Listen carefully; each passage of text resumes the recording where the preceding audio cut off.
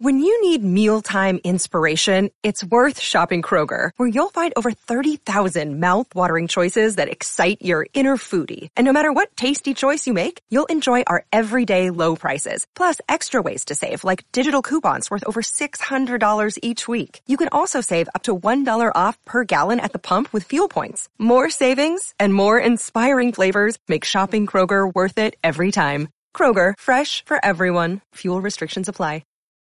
Look, Bumble knows you're exhausted by dating. All the, must not take yourself too seriously, and 6'1" since that matters, and what do I even say other than, hey? Well, that's why they're introducing an all-new Bumble, with exciting features to make compatibility easier, starting the chat better, and dating safer. They've changed, so you don't have to. Download the new Bumble now. On this episode of Narcissist Apocalypse, we talk with an abuse survivor named Lyric, and Lyric was in a toxic relationship with a financial abuser. It's a story of persistence, creating narratives, peer pressure, and the value of letting go.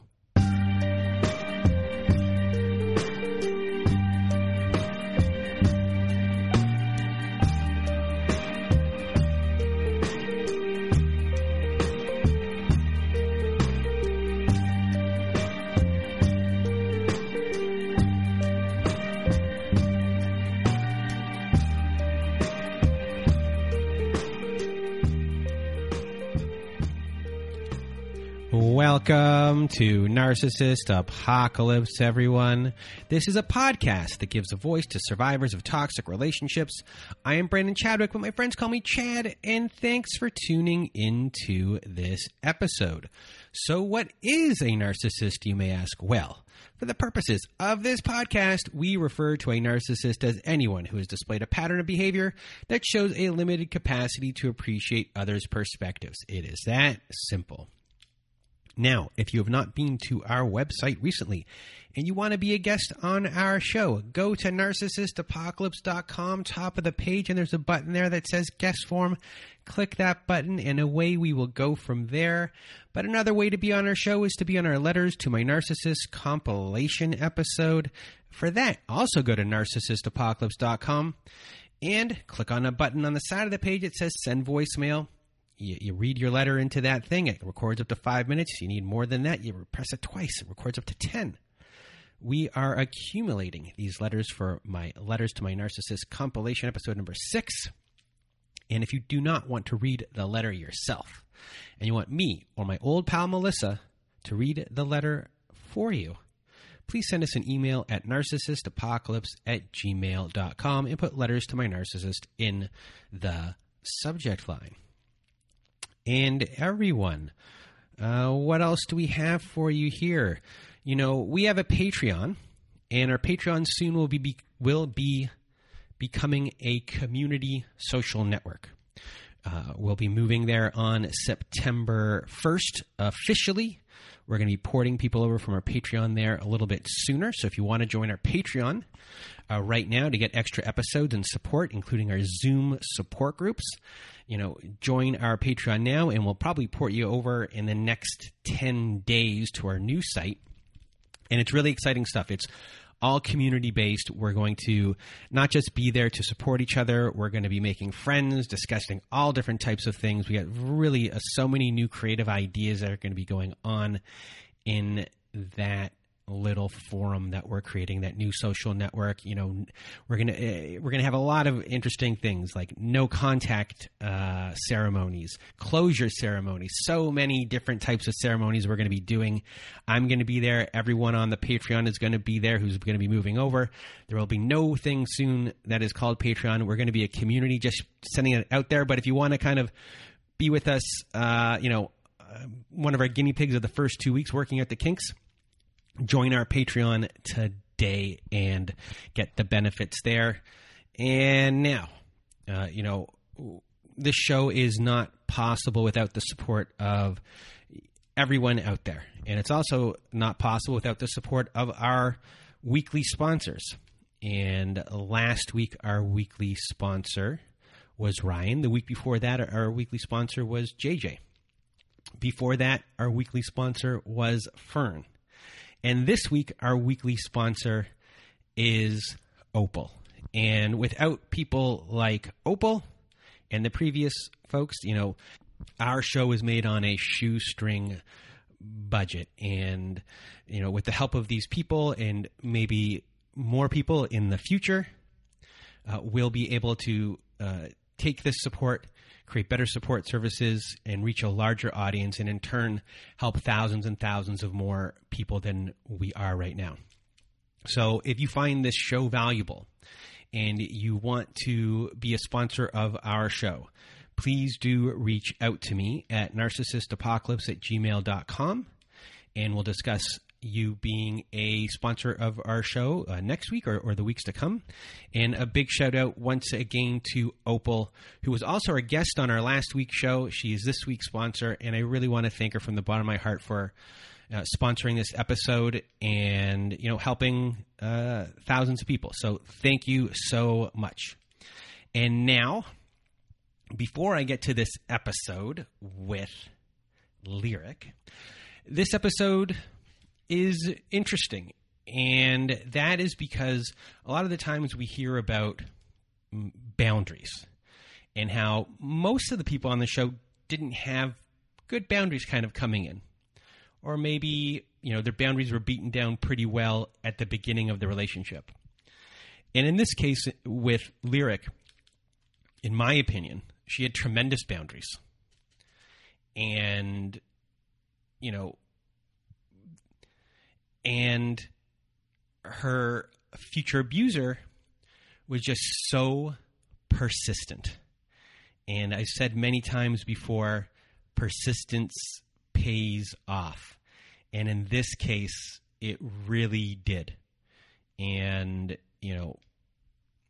it just shows you that someone, even with good boundaries, with this example of this story, that it can happen to anyone. And with the persistence that went on here, just kind of was there, and kind of that just slowly steamrolled over those boundaries. It wasn't a giant push. It was kind of subtle as it kind of happened. Just, you take that 1 inch at a time. So I don't want to give too much away of the story, but, I think this is just a good example for everyone that this can happen to anyone. And Lyric was a very successful person financially, and this person, had money signs in their eyes and did their thing. So thank you for Lyric for sharing her story, for helping so many people. And now, without further ado, here is my episode with Lyric. Welcome to Narcissist Apocalypse, everyone. With me today, I have Lyric. How are you? I am doing well today. Hope that you are. Well, I am doing well. We talked for a little bit before we started here, and we had a pretty good time. What did you say? I would say that, yes. Yes. Pleasure to meet you. It was a pleasure to meet you. And today you're going to help a lot of people. You're going to tell your story. You grew up, you were abused growing up. You were sexually abused growing up, and you grew up with nothing, and you became something of yourself. Became very, very successful, and then, unfortunately, you met someone who was an abuser and a financial abuser, and that is going to be your story today. And we're going to discuss a lot of stuff, including attorneys and court, everything. So, I'm sorry this happened to you. Unfortunately, this happened to you, but today you're going to help a lot of people. So from the bottom of my heart, Lyric, thank you for being here. And now, without further ado, the floor is now yours. Okay. Thank you, Brandon, for an opportunity to share my story with you as well as with your listeners. I have benefited tremendously from your listeners sharing their stories. So I'm hoping that I could pay that forward today in sharing my story with others. So I guess I'll start at the beginning and just share a little bit about my childhood. So my mom was a single mother. She had 4 children.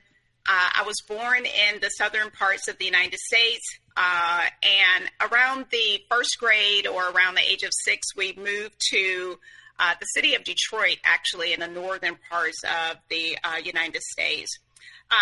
Moving to the city from the south to the north, obviously my mother left her support group in the southern parts of the country, and she had no support in Detroit. So consequently, without support, we had very little resources. She had very little resources, so we were poor. We lived on welfare from time to time. Occasionally, my mother would work, but that was for short periods of time. So, of course, the stress of having 4 children in a city that she didn't know very many people, very limited resources. There was difficult times for us. There was times when we didn't have food, we didn't have utilities, we didn't have proper clothing for the intense weather. But she tried to do the best that she could with the limited resources that she had and the times in which she would work. So consequently, there was physical and verbal abuse that I experienced as a child from my mother, not only as a child, but also a teenager. And occasionally, even as an adult, she tried to continue to verbally abuse me. When my mother did work, we were, of course, left home to really fend for ourselves during the days or, the times that she was away. I've just come to realize that based on the limited resources that my mother had and obviously the challenges that she experienced in her childhood, that she probably had some mental issues that, she was dealing with, and those mental issues were, a result of how she treated and how she raised her kids. So as a child, I was pretty fearful of my mother, fearful of adults, fearful of speaking up. There was consequences to speaking up, so a lot of times I was afraid.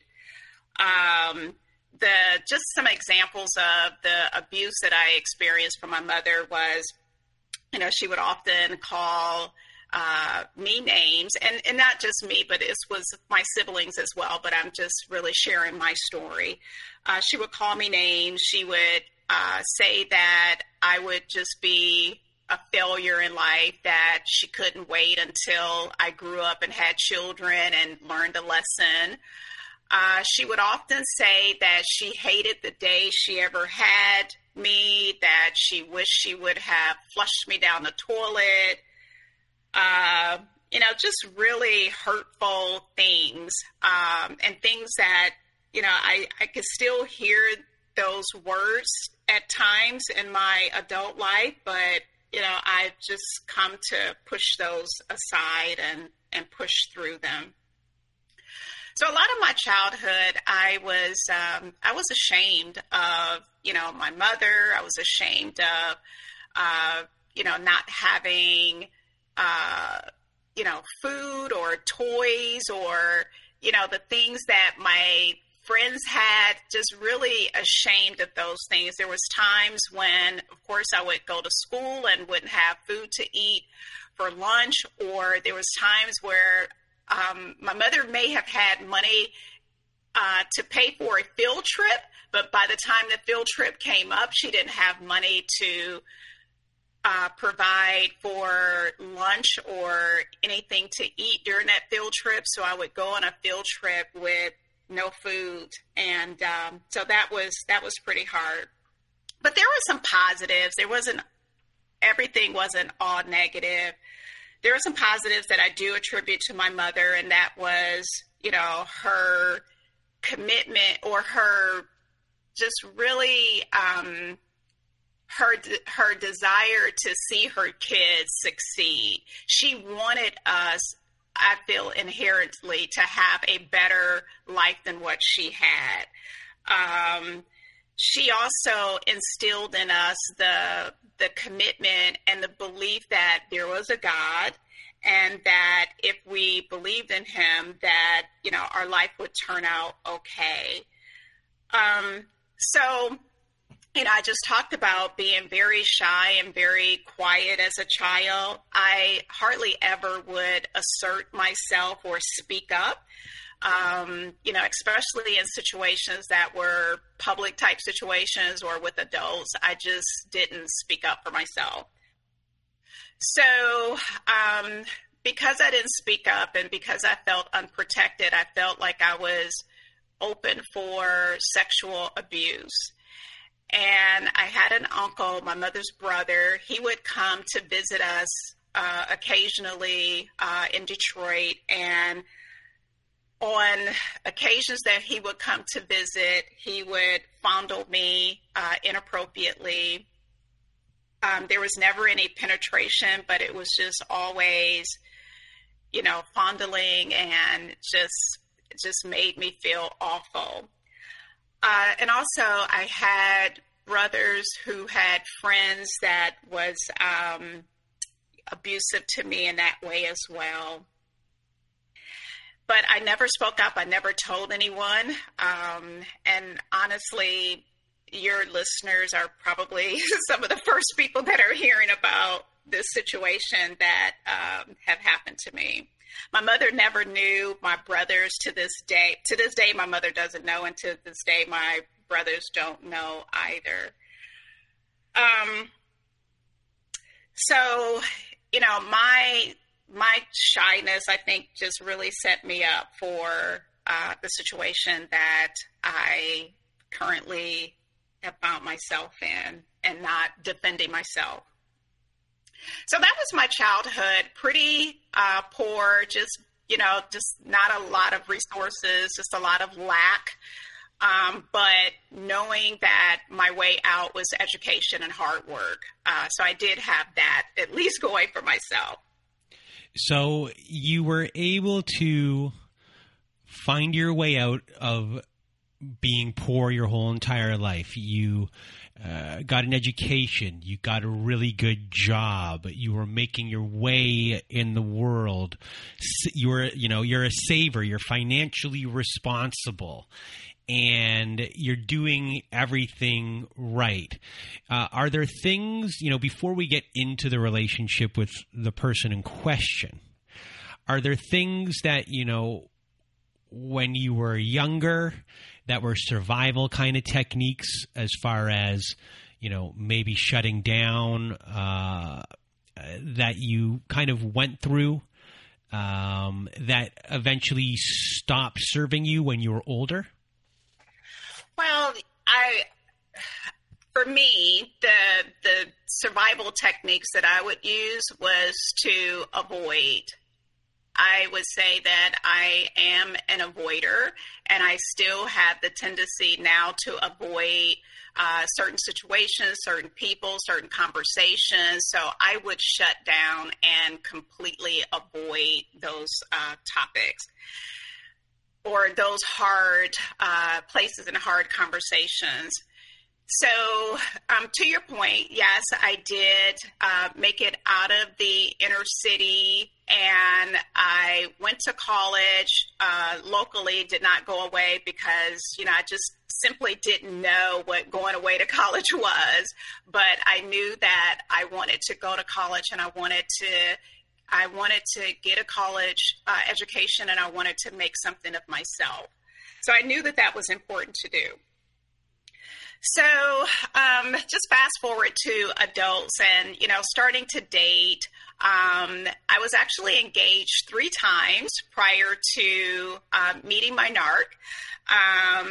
So the first engagement that I had was to a guy, and I was relatively young at that point, in my early 20s, perhaps about 22, 23 years old. I met a guy, really nice guy, very charismatic, fun to be with, and it was just that. Our relationship was fun, but I was very mature at that point, and I knew that he lacked discipline, he lacked maturity, And I knew that eventually that relationship would not last, so I broke that off. The next person that I met was a guy that went to my church. I was very involved in my church. I volunteered. He volunteered. We met. We started dating. He was from a really good family that I admire. He was the first guy that I met, or the first person that I met that offered a level of protection and I felt safe with. So we dated for about a year, and then we got engaged, and we went through premarital counseling at our church. We got our church's, blessing to get married.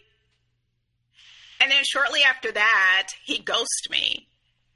So I would say within about 3 weeks after our premarital counseling and us getting the blessings from the church, he called me over to his house, and he sat me down, and he said that he needed to share something with me. He had given blood at his workplace, and he got a call from the Red Cross that his blood tested positive for HIV. I felt like if he did not know that he was HIV positive, I feel like he knew what his lifestyle had been that could have led to this particular diagnosis, and he did not share that. So he was presenting himself in a completely different way of what his life was like, and then everything kind of came out. That is correct. Okay. Yes. Okay. Yes, that is correct. I don't want anyone thinking that you're a cold, heartless person here, so that's why I'm asking you. Oh, gosh, no. Actually, even after he told me that he was HIV positive, I stayed around as his friend.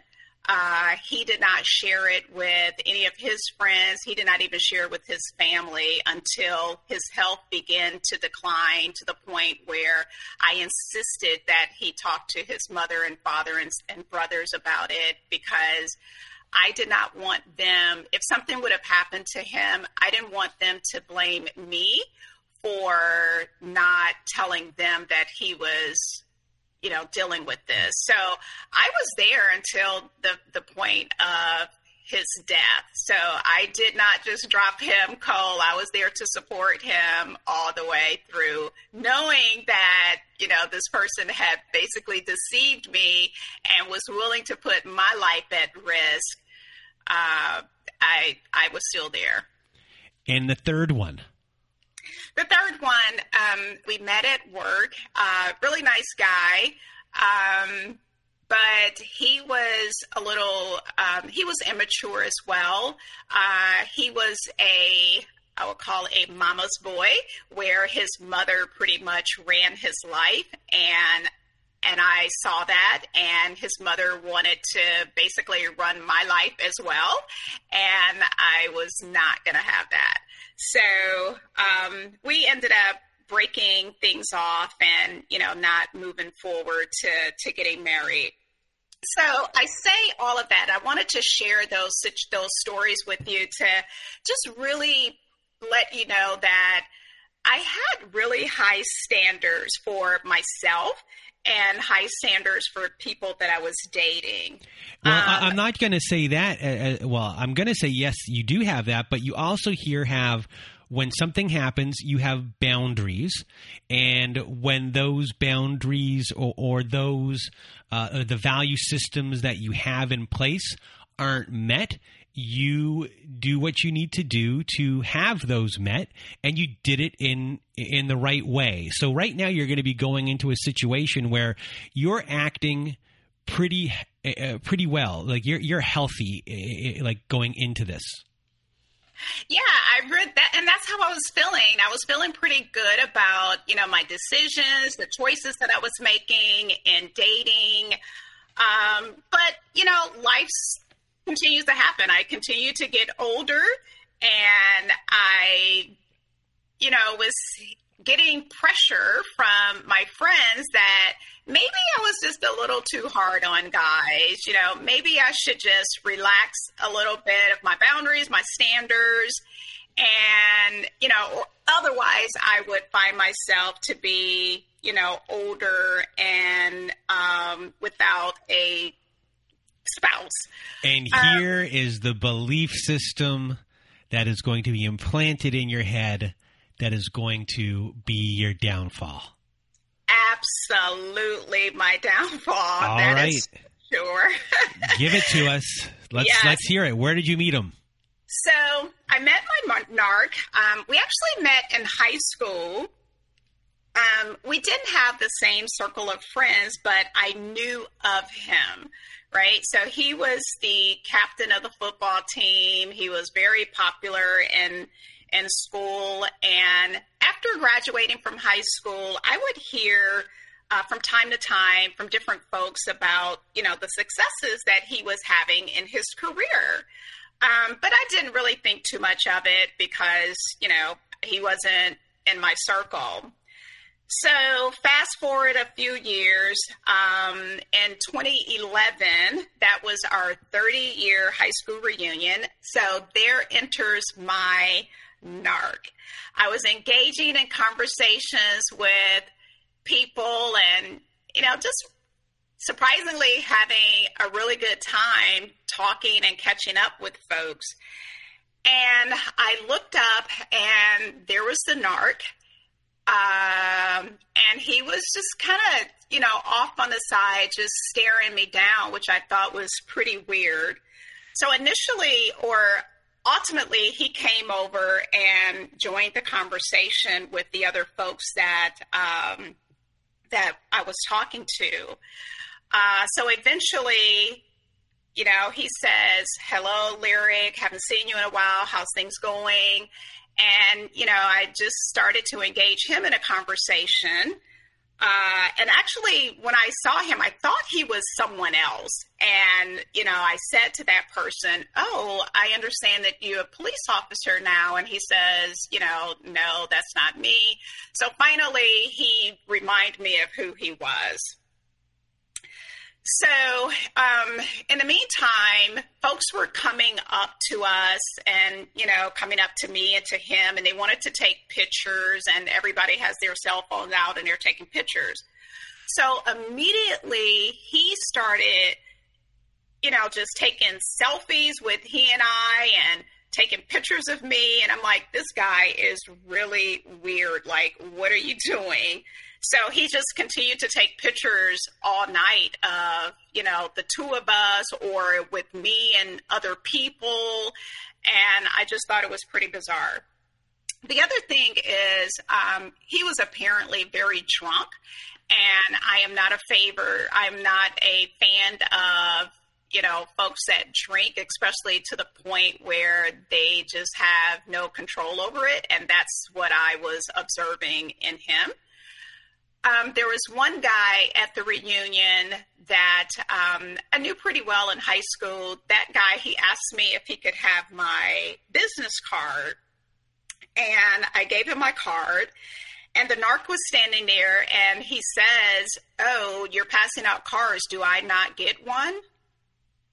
And so, out of, me being a little embarrassed, I handed him one of my business cards.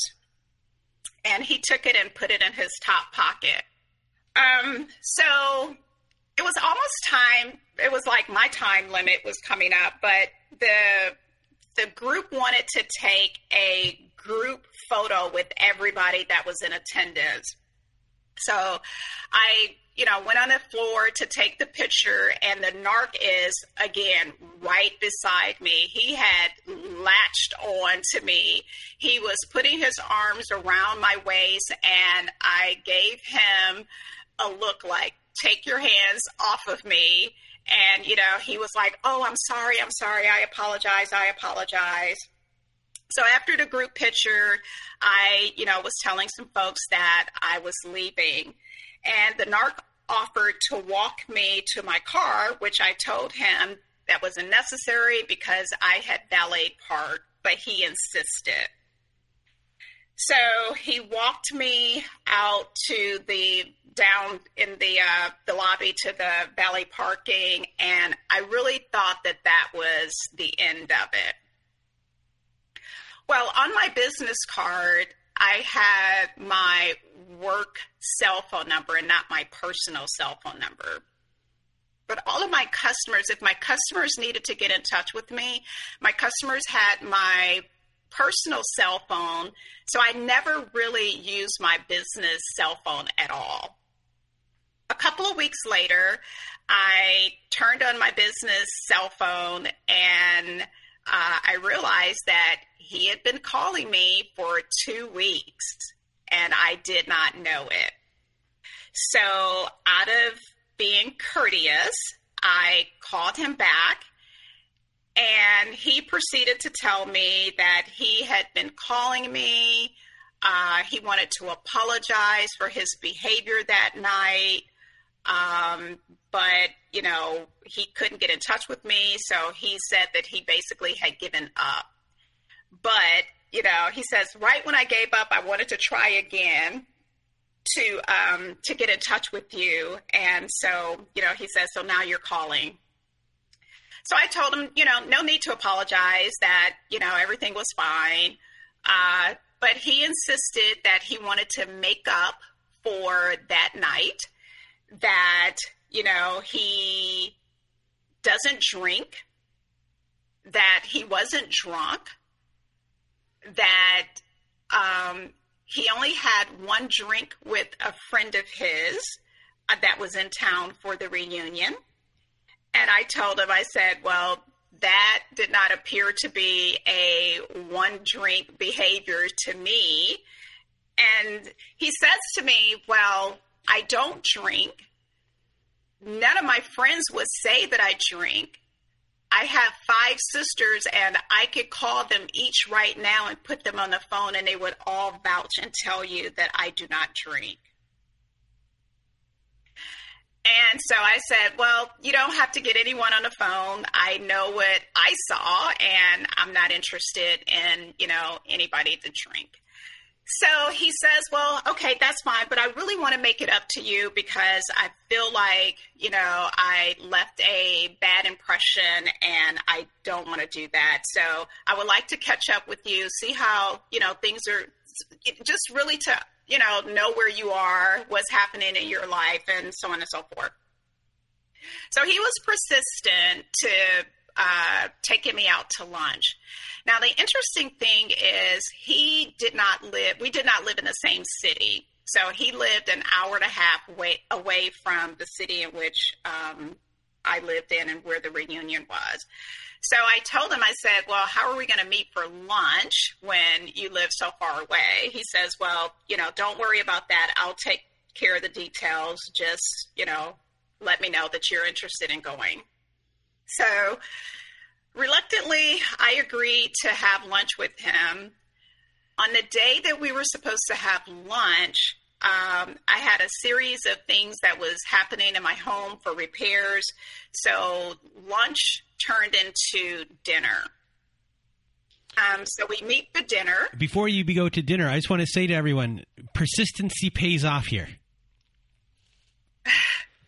Like his persist. I mean, your boundaries were good. You didn't want to meet him. His persistency wore you down. And that is that's a pattern that becomes pretty obvious in our relationship as well. So we meet for dinner on that Saturday night. And it's interesting because when we got to the restaurant, I really just felt that I'm having dinner with a person from high school, and that was going to be the end of it.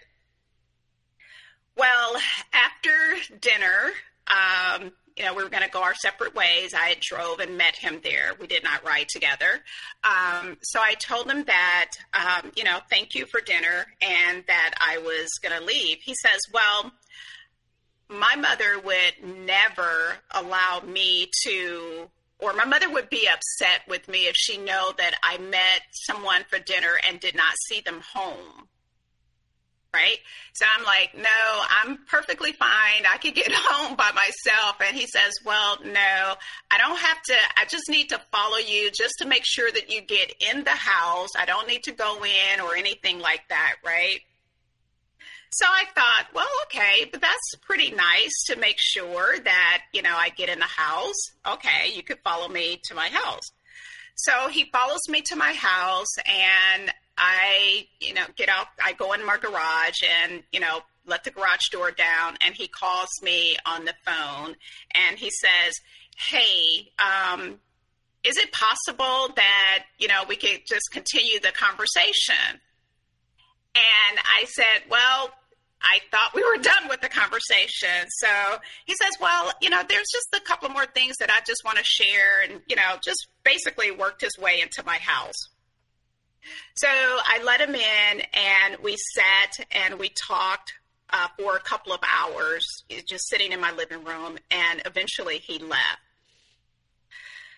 So soon after, he began to just really call me every single day, and sometimes twice a day. He started to text message me regularly.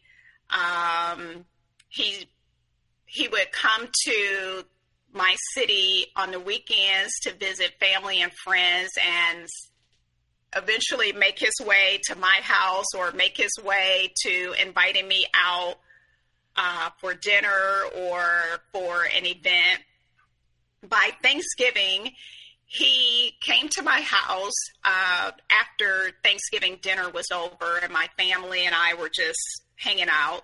He came over to my house and he sat at the table and talked to my sister-in-law for hours about how he really wanted to pursue a relationship with me. He wanted what I had. He loved my character. He loved what I stood for. He loved my faith, my beliefs, and he was in pursuit of that, and he felt like I could help him along that path.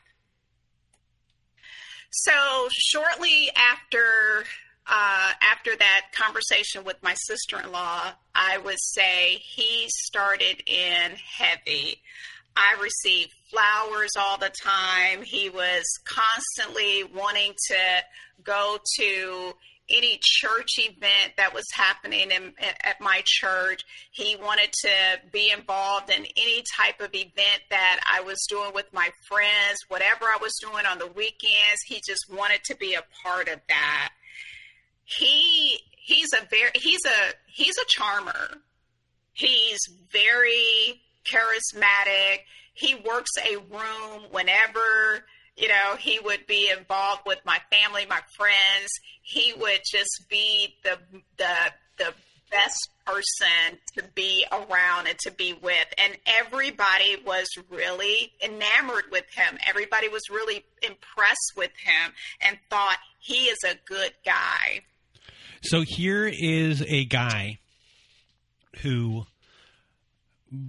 found an opening in that door, kept it open, didn't fully get in yet, made sure that door still had a crack of it open, and just continued to talk to you on the other side of that door while his foot was stuck in it, and kept on going and going and going and going until it got open a little bit more, was able to, charm the people that were with you on the other side of the door, which then gets you right here probably to open up that door a little bit more, because all of a sudden other people in a way are vouching for him, or at least giving him this positive spin, which you did not have before about him at all. And he's just really persistent here. Your boundaries have been top notch of what you were trying to do. This guy's just relentless, and you grew up having trouble asserting yourself and everything, and you are here, but he really, did a job on your assertiveness, or at least trying to speak up. He just bulldozed over it. Absolutely. And, I also feel like he had, not that my friends and my family made him aware, but they were also in support of him as well. And I was hearing from my friends that, okay, you're getting older, the choices are getting limited for you. You've been too hard on guys over the years. Why don't you give this guy a try? He seems like a really nice guy. You know, he's a single father raising his son. He really wants the things that you want. He's making an effort to come to your city and do things with you. Whereas, you know, I would hear from my friends, the other people that you had dated recently weren't even trying to do that. So, you know, there was a lot of, I felt like, pushing or encouragement from my friends to give him a try as well. So I was getting it on both ends, you know, from him and from my friends. And I really just started to doubt myself and doubt, you know, my standards and my boundaries that I had. So I relinquished and I said, okay, I will give in. So this is kind of where I feel the mirroring started as well, where the things that was so important to me became so important to him as well. And that was, you know, my faith was really important. I volunteered at my church. I was a volunteer in the community. And he just, oh, wow, that's what I want. That's what I've always wanted to do. So all of a sudden, he starts to go to a church in his city and talk about what was happening there at his church and what he missed that church was having, you know, inviting me to come to his city to experience those events.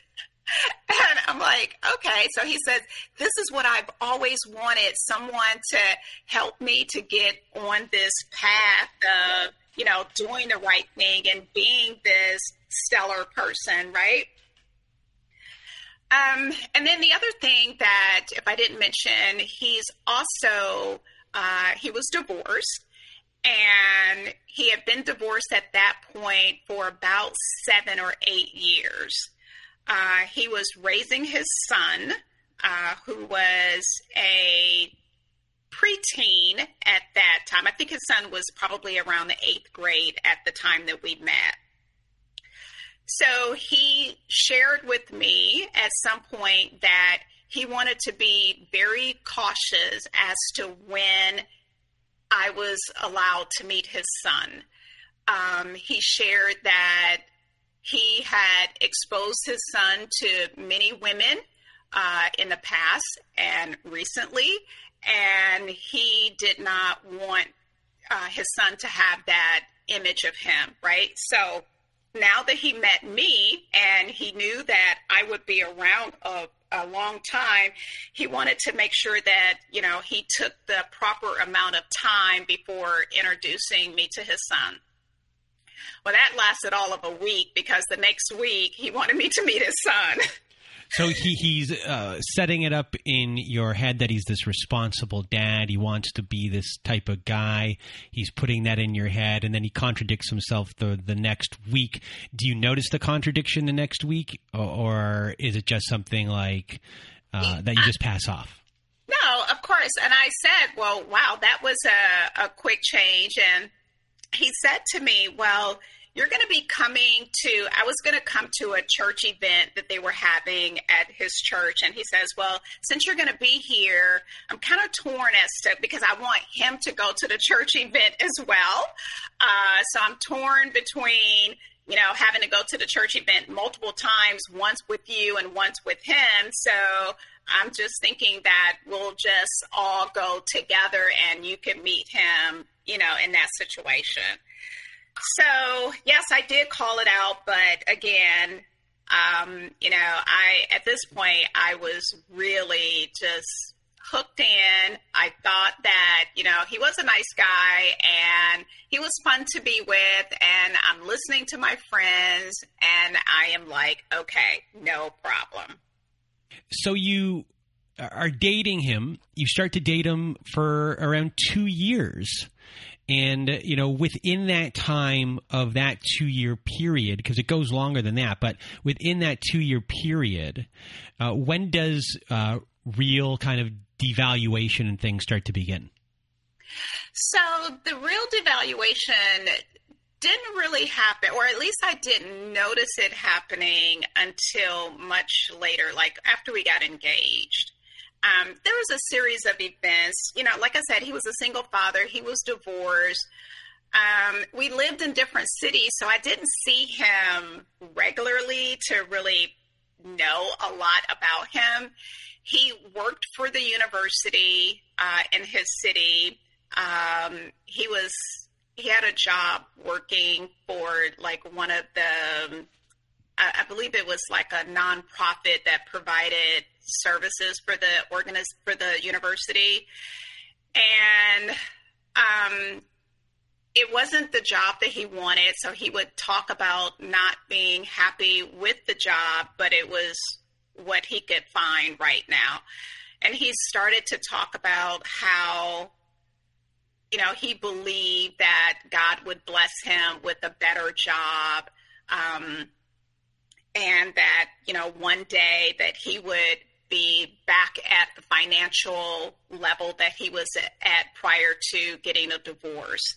When he got a divorce, that he lost a tremendous amount of money, that he was building himself back up, that, he wanted to provide a great future for his future spouse. He wanted to get married. He wanted to, he wanted to never get a divorce again. He wanted to share, or he wanted to be an example to his family, his friends, that his family did not have strong marriages. So it was a lot of that. I wouldn't say that it was out and out devaluation as much as it was just the manipulation, just the tactics that he was doing to hook me in, right? So it was still a lot of the love bombing. So things really don't start happening then, or start going really downhill until you get married. So what happens right when you get married? I assume it happens right after it happens. Absolutely. So fast forward, as you say, we did get married. So we go on a honeymoon. We had a beautiful wedding, but leading up to the engagement, he lost his job. We got married in July. He lost his job in December of the previous year, and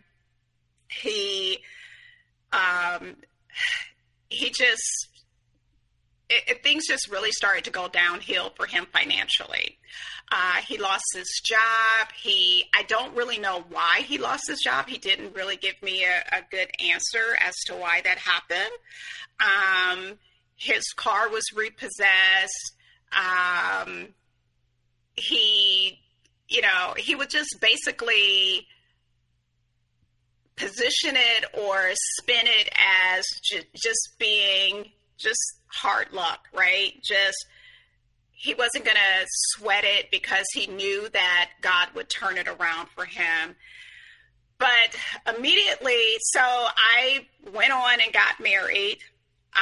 He didn't have money to even buy or rent. Well, no, he bought his tux. He didn't have money to buy his tux. He didn't have money to buy the socks that I wanted them to wear for the wedding. He didn't have money to buy his guys their gifts. So I ended up buying and, providing all of that. And I was really, I was so disappointed with myself for where I was at that point, because that was completely against what I believed. It was completely against my values. I did not share that with anyone. Nobody knew that I was footing the entire cost of the wedding. The day before our wedding, his family had came in to town from Georgia, And he has a pretty big family in Georgia, and they came into town, and he basically disappeared and, went off and was doing things with them. When he showed up to my house, I asked him where had he been and why was he not helping me with the final arrangements and the final things that need to be done. And I pointed my finger at him and I told him, this is unacceptable. And when I pointed my finger at him, he slapped my hand. And this was the day before we got married. And I was in disbelief. I was so, I could not believe that had happened. But I proceeded to get married the next day. So we go on our honeymoon, and immediately he started to just launch in on me. He basically was telling me that he now owned me, that whatever he wanted to do sexually, that I was obligated to do.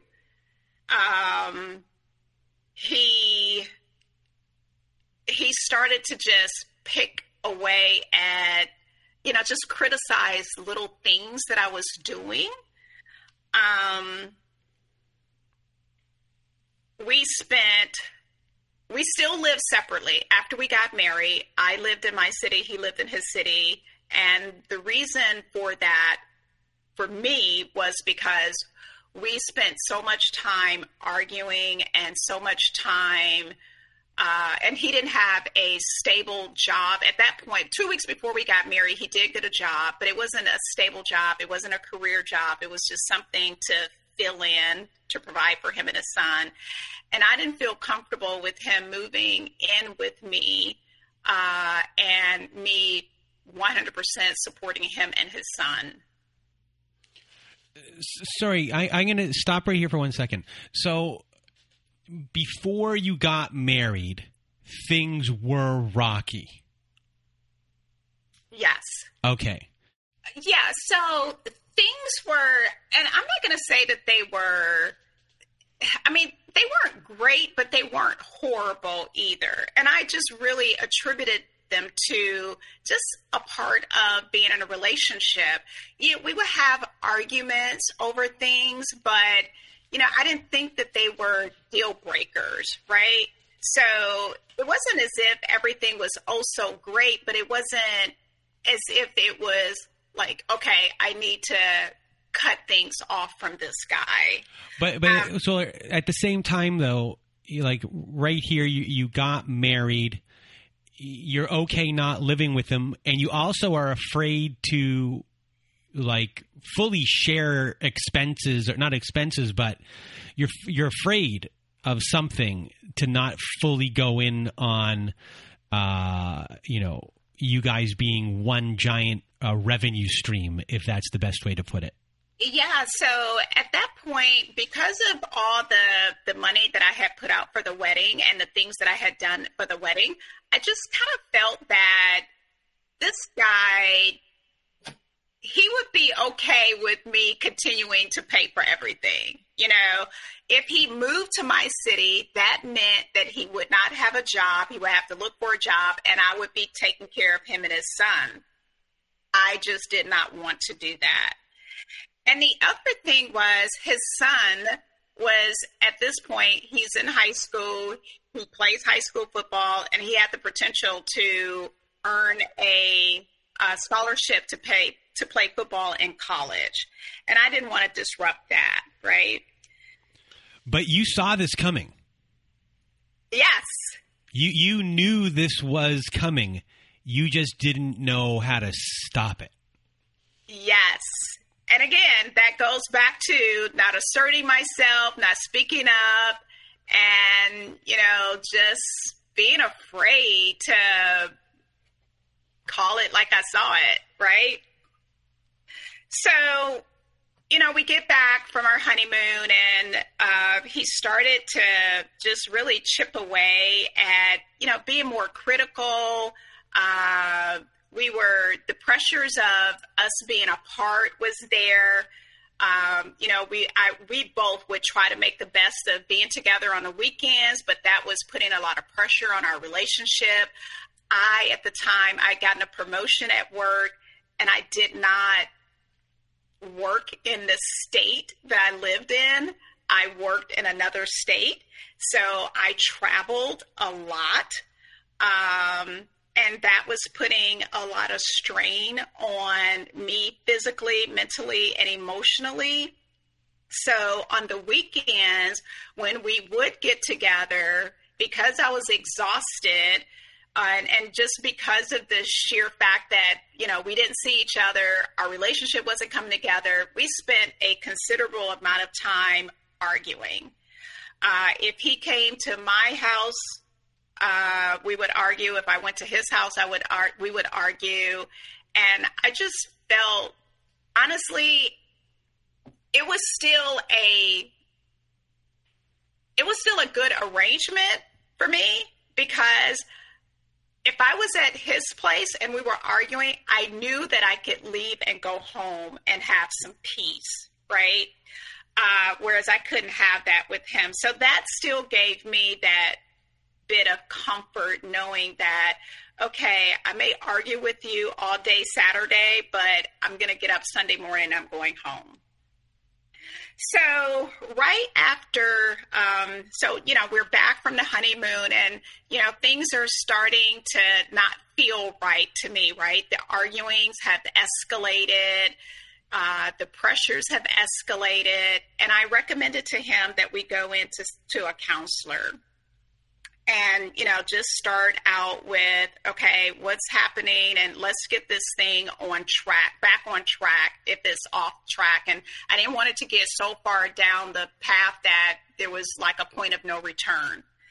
So the minute we go into the counselor's office, this is where the real devaluation started. We go into the counselor's office, and this was with my church, and the counselor looked at him and said, okay, so what brings you in today? And he says, Lyric has inappropriate relationships with men, other men, and I don't know how to handle that.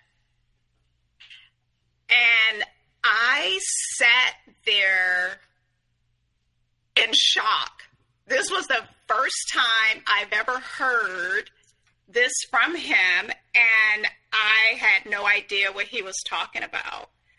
So he continued to tell him that I had inappropriate relationships with men at work, men at church, that the night that we met at the class reunion, I was meeting with a married man. I could not believe that he was saying these things. And the counselor was shocked. And he told him, he says, this is not the person that we have known. And I really feel that you don't know her. You haven't taken the time to know her. I feel like the counselor just really was on my side, because they knew me, they knew my character, and this was just totally out of left field for them to hear something like this about me. But I just was in disbelief that this guy would even say these things about me. So after we left the counseling, that him calling me inappropriate, him creating a narrative around family, friends, and my boss that I worked with and have worked with for years, saying that, I was inappropriate with him. I discovered that he had taken my cell phone, and he went into my cell phone, and he took pictures of all of my conversations with my boss.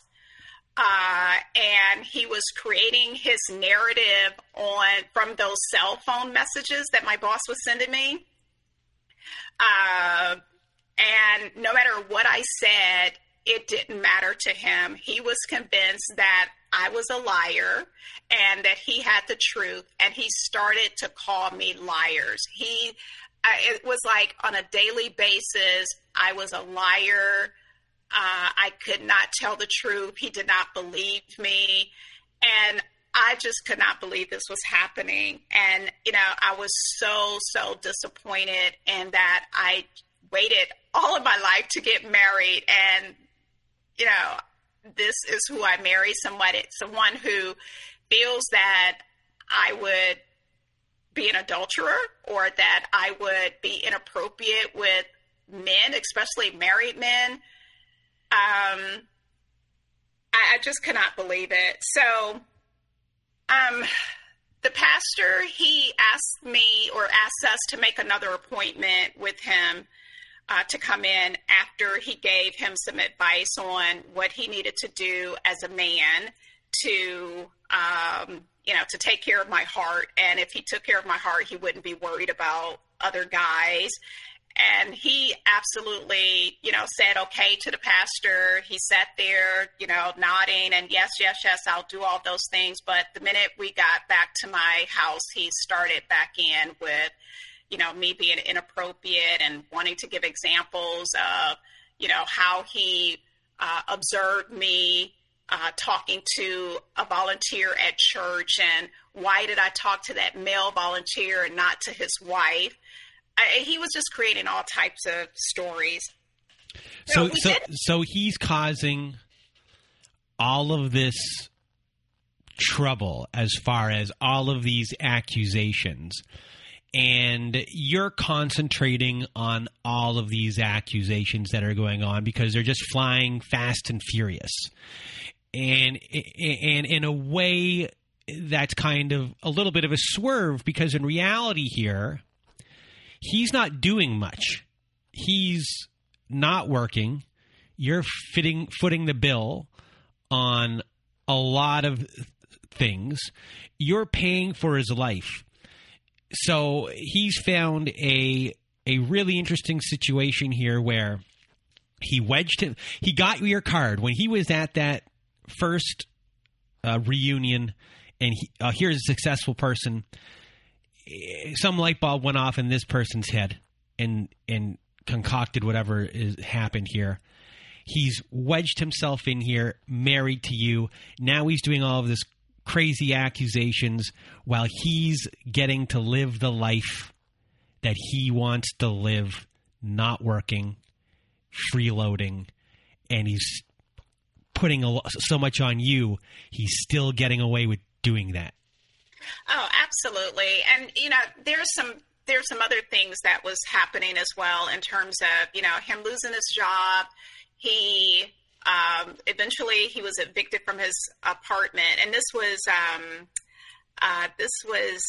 before we got married.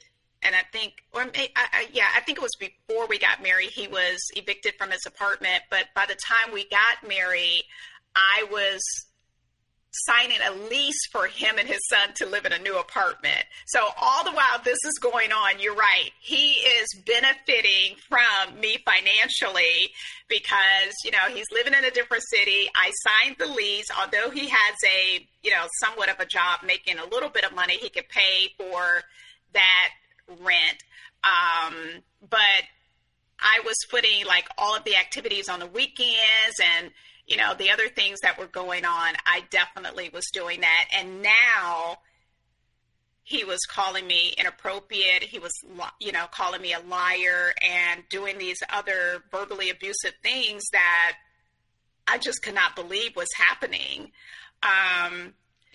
So eventually you get relocated from your job to another town. So what happens after that? So eventually I do get relocated. And at the time, we still weren't living together. By this time, we were married for 2 years, and we still weren't living together.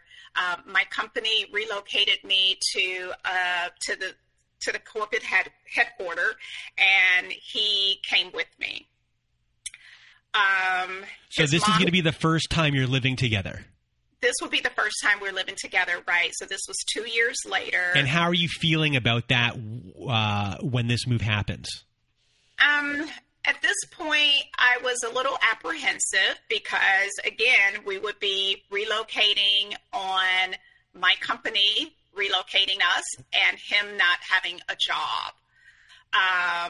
He asked that I require my company to help him find employment in our new city. But that wasn't, part of the services that they offered in terms of the relocation.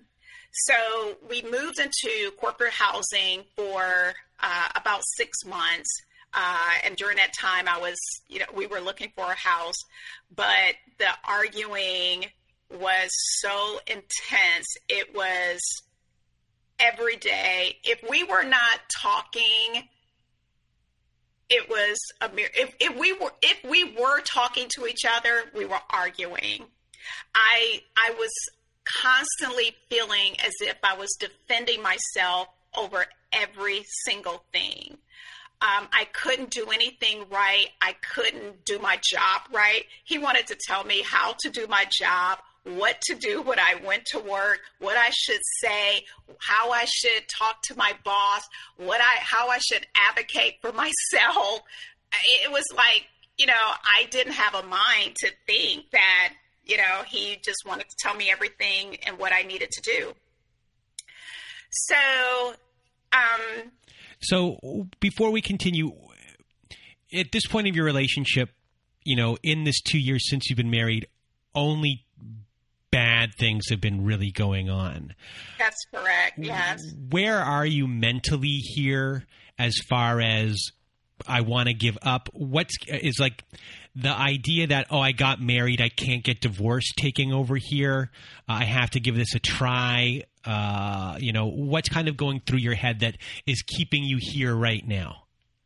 Well, I don't think I was thinking that I couldn't get a divorce. I was thinking that I did not want to get a divorce. And I was embarrassed by all of this as well because, my family and my friends, they were so excited for me to get married and they really thought that this was a great guy. And I had not shared any things that I was going through. I had not shared any of that with anyone. So on the outside looking in, folks were thinking that things were really good between us.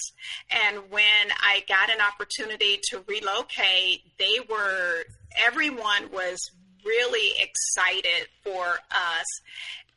And, again, I kept it all under wraps. So I was thinking that I just wanted to do counseling. I just wanted to get us help so that we could get beyond this and never have to expose it. So here's a question for you. I'm going off script. Not that we had a script, but, here you have a situation where you're being abused and you're not saying anything. And when you were little, you were being abused sexually. And you didn't say anything. So, the motivation for both was, that I'm not sure, but is it because you didn't want to burden anyone with your problems or what was going on? Did you not think that this was worthy of being told? Is there something that's that connects both of them, or are they separate? I just feel like it was, I don't know. That's a really great question. And I would have to think about that. But honestly, it was more, I could just sense this deep sense of embarrassment, this deep sense of shame. And so perhaps the shame was a part of what was happening as a child and not speaking up then and not, having the courage or the know-how to say anything. And I just felt those feelings when these situations were happening. And the next situation that I wanted to talk about was really that turning point. It was right after the new year in 2017, January 3rd, actually. his son was there visiting, and we were still in corporate apartment. So it was a 1-bedroom apartment, and his son was sleeping right outside the bedroom door. And we woke up, I would say, I'm going to say maybe 6 or 7 o'clock a.m. And we were arguing about what, I have no idea, but at that point, he was going through this period of telling me to shut up. Like I didn't have a right to speak or to let my voice be heard. Now, by this time, I'm trying to assert myself where I can, but only to be told, shut up. So at this point, he tells me that particular morning, to shut up. I pointed my finger at him, and I told him, I said, I've said to you, stop telling me to shut up. He took my finger, he bent it back so hard that, it was painful, obviously. And I took my free hand to push him, and he took his hand and hit me across the head. I knew then that this is it. I will not be in this type of situation. I got up, I got in my car. When, 9, 10 o'clock rolled around, I called an attorney, and I made an appointment that day to go in and talk to an attorney. And the attorney, based on all the information and the things that I shared with her, she recommended at that point that I pursue separation leading to divorce. That was the advice that she gave me. She said, at this point, you have a short-term marriage. It's not going to hurt you too bad financially. He won't be entitled to any type of palimony or alimony, but you should get out now because it's going to get worse for you. And that's what she said. She asked about, of course, the financials, and I told her that, what my situation was like financially, what I had saved, what I worked hard for, shared what his situation was like. And at that time, he was not working because we had relocated. And she advised me strongly to pursue separation and divorce. I did not. I walked away from that meeting. I tucked the information away, but I didn't act on it. I walked away feeling like, oh, she's just being an attorney. She's just wanting money, and, no, I'm not going to do this. I'm going to go and I'm going to say to him, let's go to another counselor. Let's go and get, more help, thinking that would help us. Well, that was in 2017. A couple of months later, we found the house eventually, and that was a traumatic process as well. There was a lot of arguing over, what house to move to, and he had no money, no contributions, nothing toward, the house, but he certainly had everything to say about where to move and neighborhoods and all of that. And it really wasn't about what I wanted. It was about what he wanted and how I should spend my money on those things. So we eventually moved into the house, and he eventually got a job making really no money. The arguing just really escalated. The devaluation was certainly there.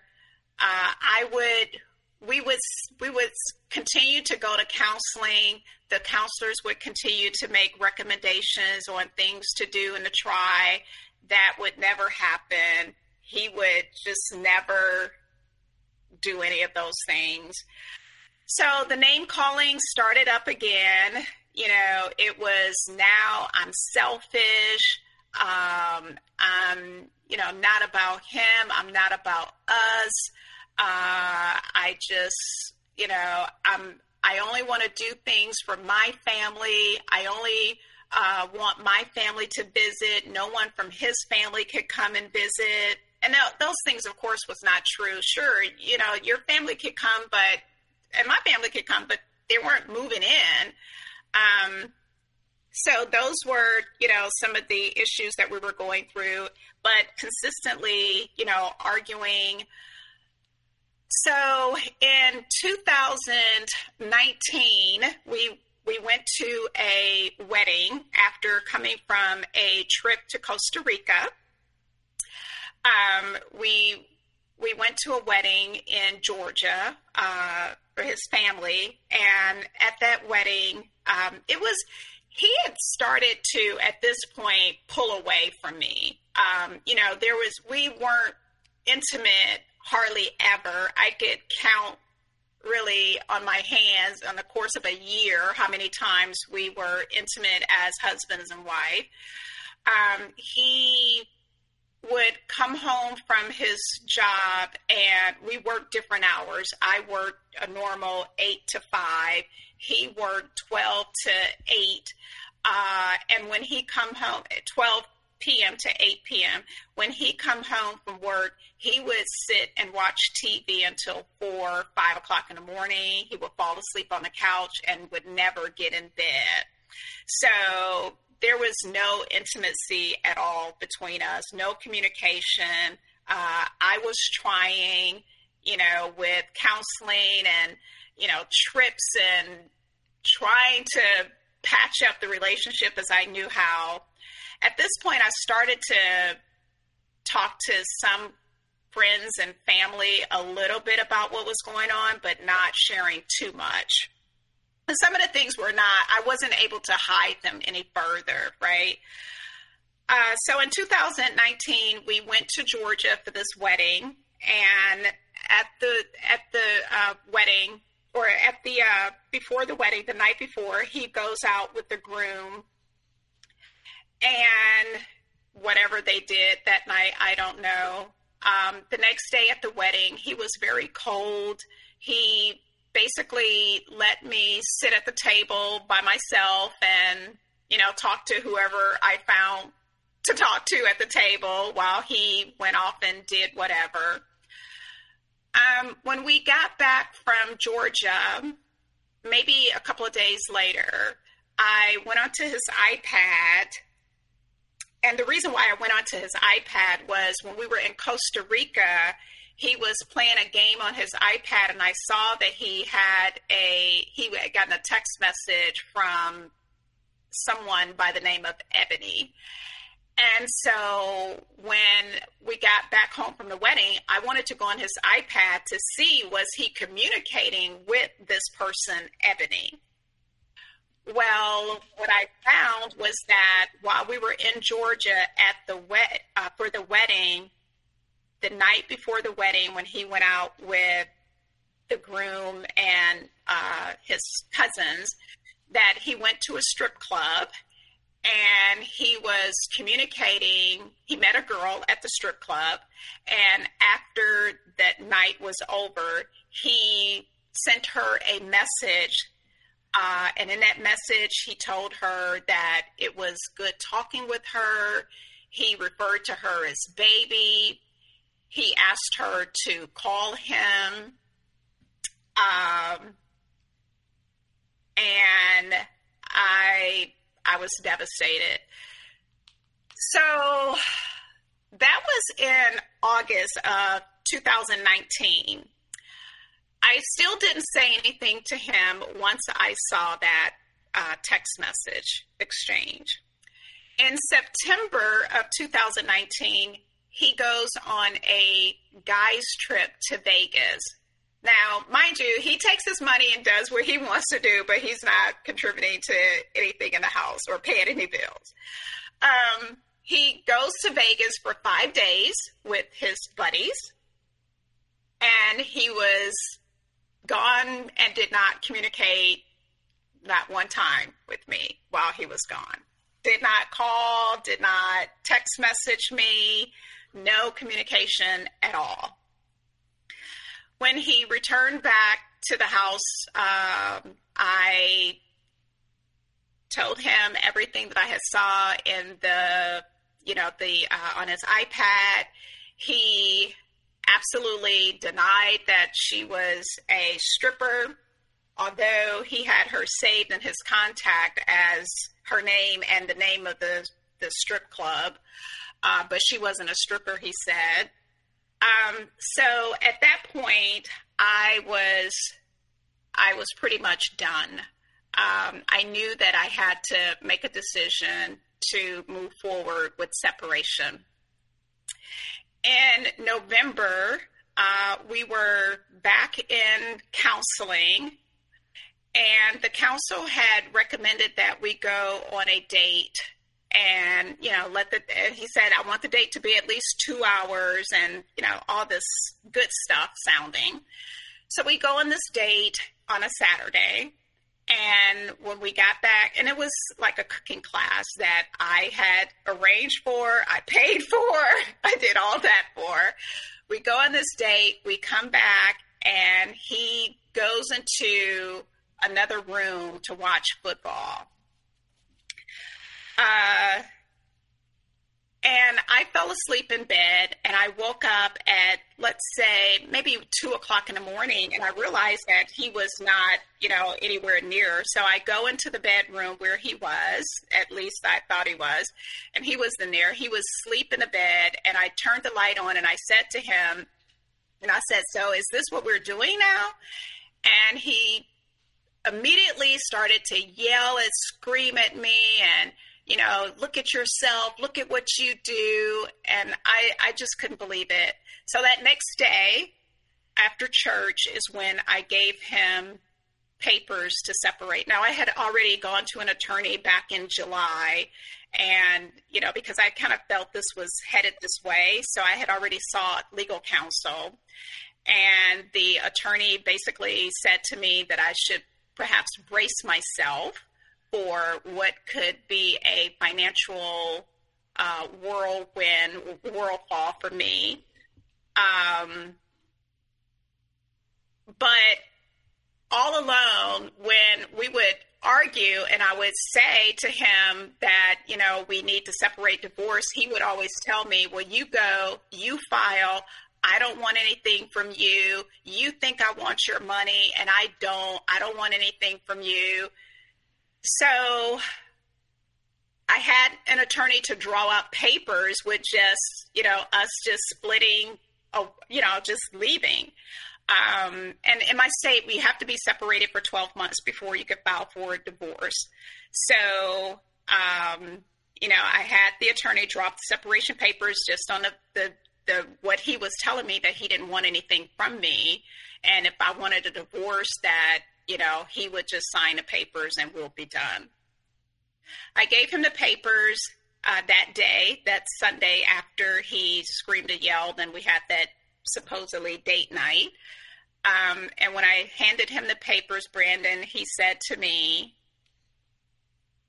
I need to look this over to see if it's in my best interest. And I knew then that I was in for a battle. So at some point, from the coaxing from my attorney, it was recommended that I hire an attorney, hire a private investigator to follow him. So I did that in 2020, right? Yeah. And it was around Thanksgiving of last year, 2020, during COVID. So during COVID, let me back up. When our governor shut down the state here, he left the house for 33 days straight. No communication in 33 days. I could not change the locks because that's the direction that my attorney said.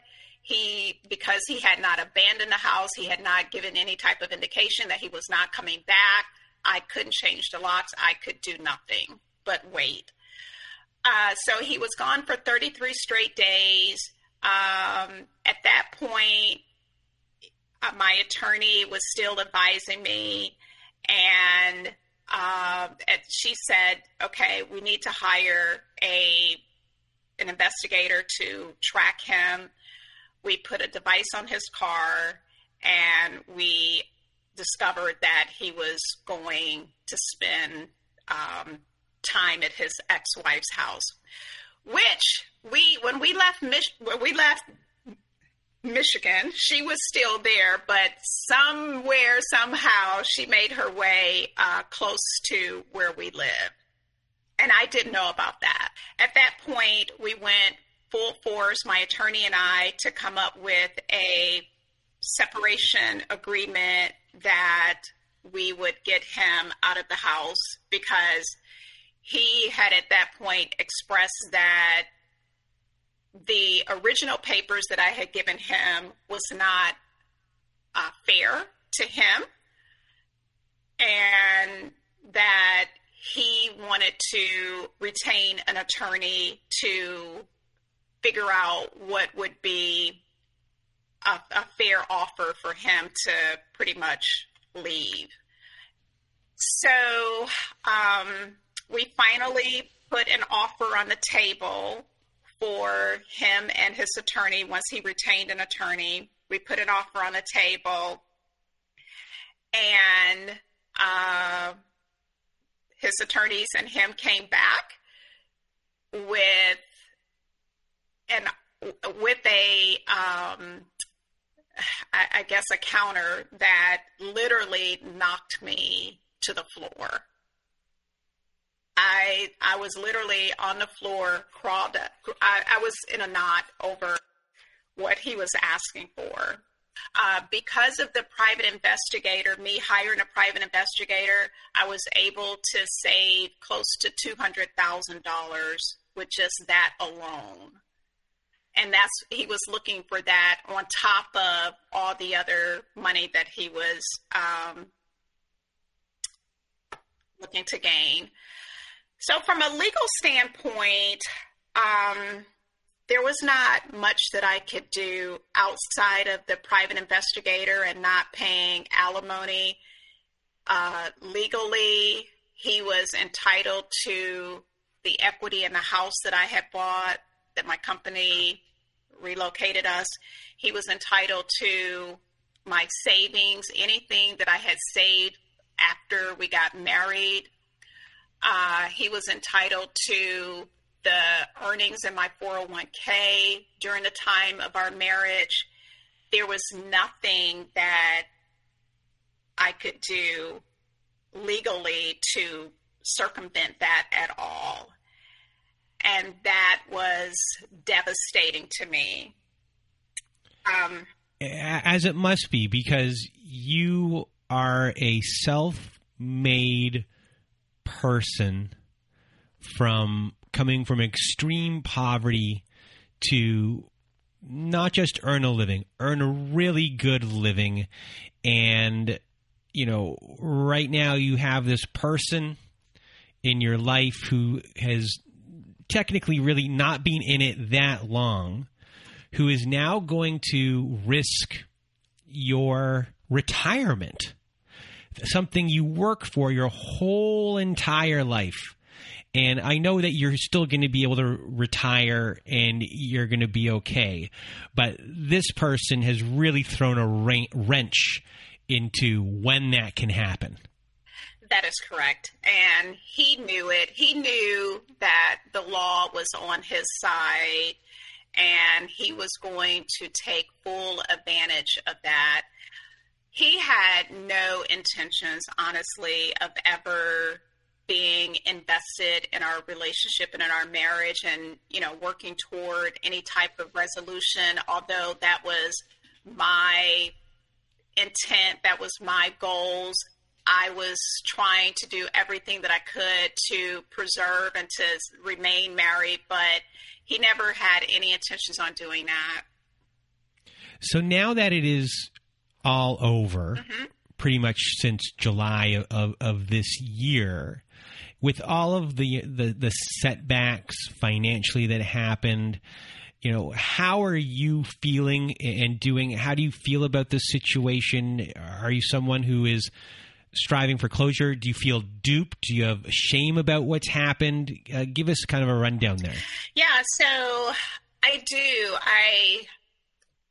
I had a lot of shame initially. And again, I wasn't sharing what was happening with a lot of people, but through counseling, through support groups, I joined a divorce care support group last year in 2020 during COVID. I started seeing a therapist, and through that, I just learned the value and the power of letting go, right? Feel the feelings, feel what I'm feeling, but I eventually had to let it go and just know that I will be better after this is all over. So that relieved a lot of the shame and the embarrassment that I was feeling. That relieved, and I'm not going to say that I'm not angry still, but I don't allow myself to sit in that anger, right? I feel it for the moment and I let it go. And my therapist has been so amazing, where she said to me that it's okay to be angry because your anger is what was protecting you. Your anger is what was driving you to some solution in this situation. So I've just come to, a point that his intent was to destroy me. And I just refuse to let that happen. I've been through so much adversity in my childhood, so much adversity in my adulthood, and I'd be doggone if I would let this person destroy me to the point where, I don't see a bright future and that I cannot, move forward. I just refuse to believe that. And I know that he's getting a ton of money from me and he's probably going to, blow it, but I can't even worry about that. Honestly, I have to let it go.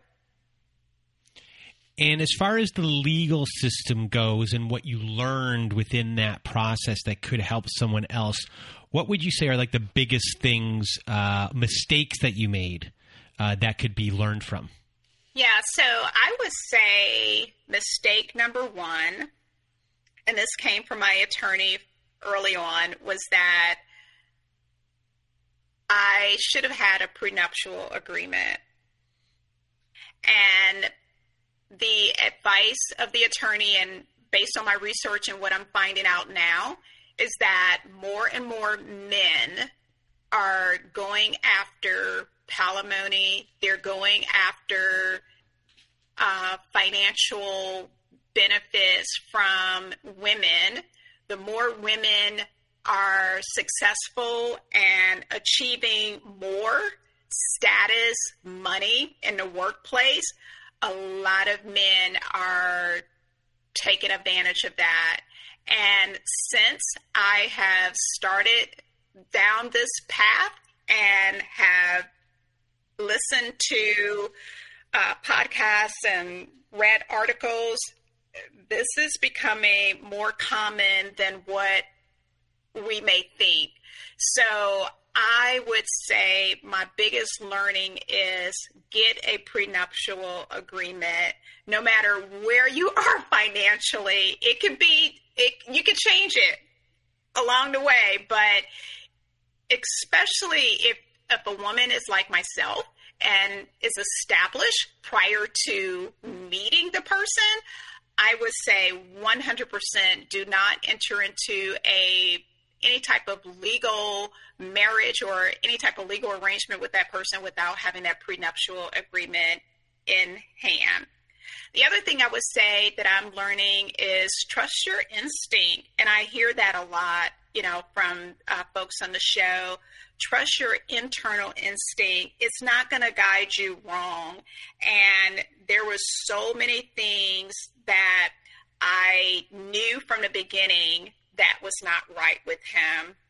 So many, the drinking, the being drunk at the class reunion. Well, I'm going to say this. You did trust your instincts. I think you trusted them 100%. And this person just really wouldn't stop. Like at the beginning there, that person just wouldn't stop until they deadened your instinct, because your instinct was dead on, spot on. He was relentless. Yes, I absolutely agree with you. He was relentless.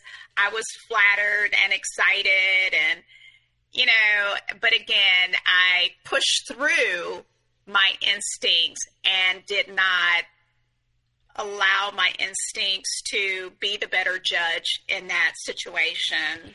So besides the trusting your gut, what are your final words of wisdom and advice for everyone?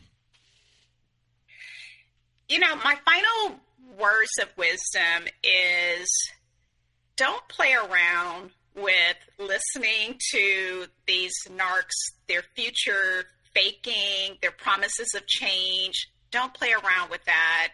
It's not going to change.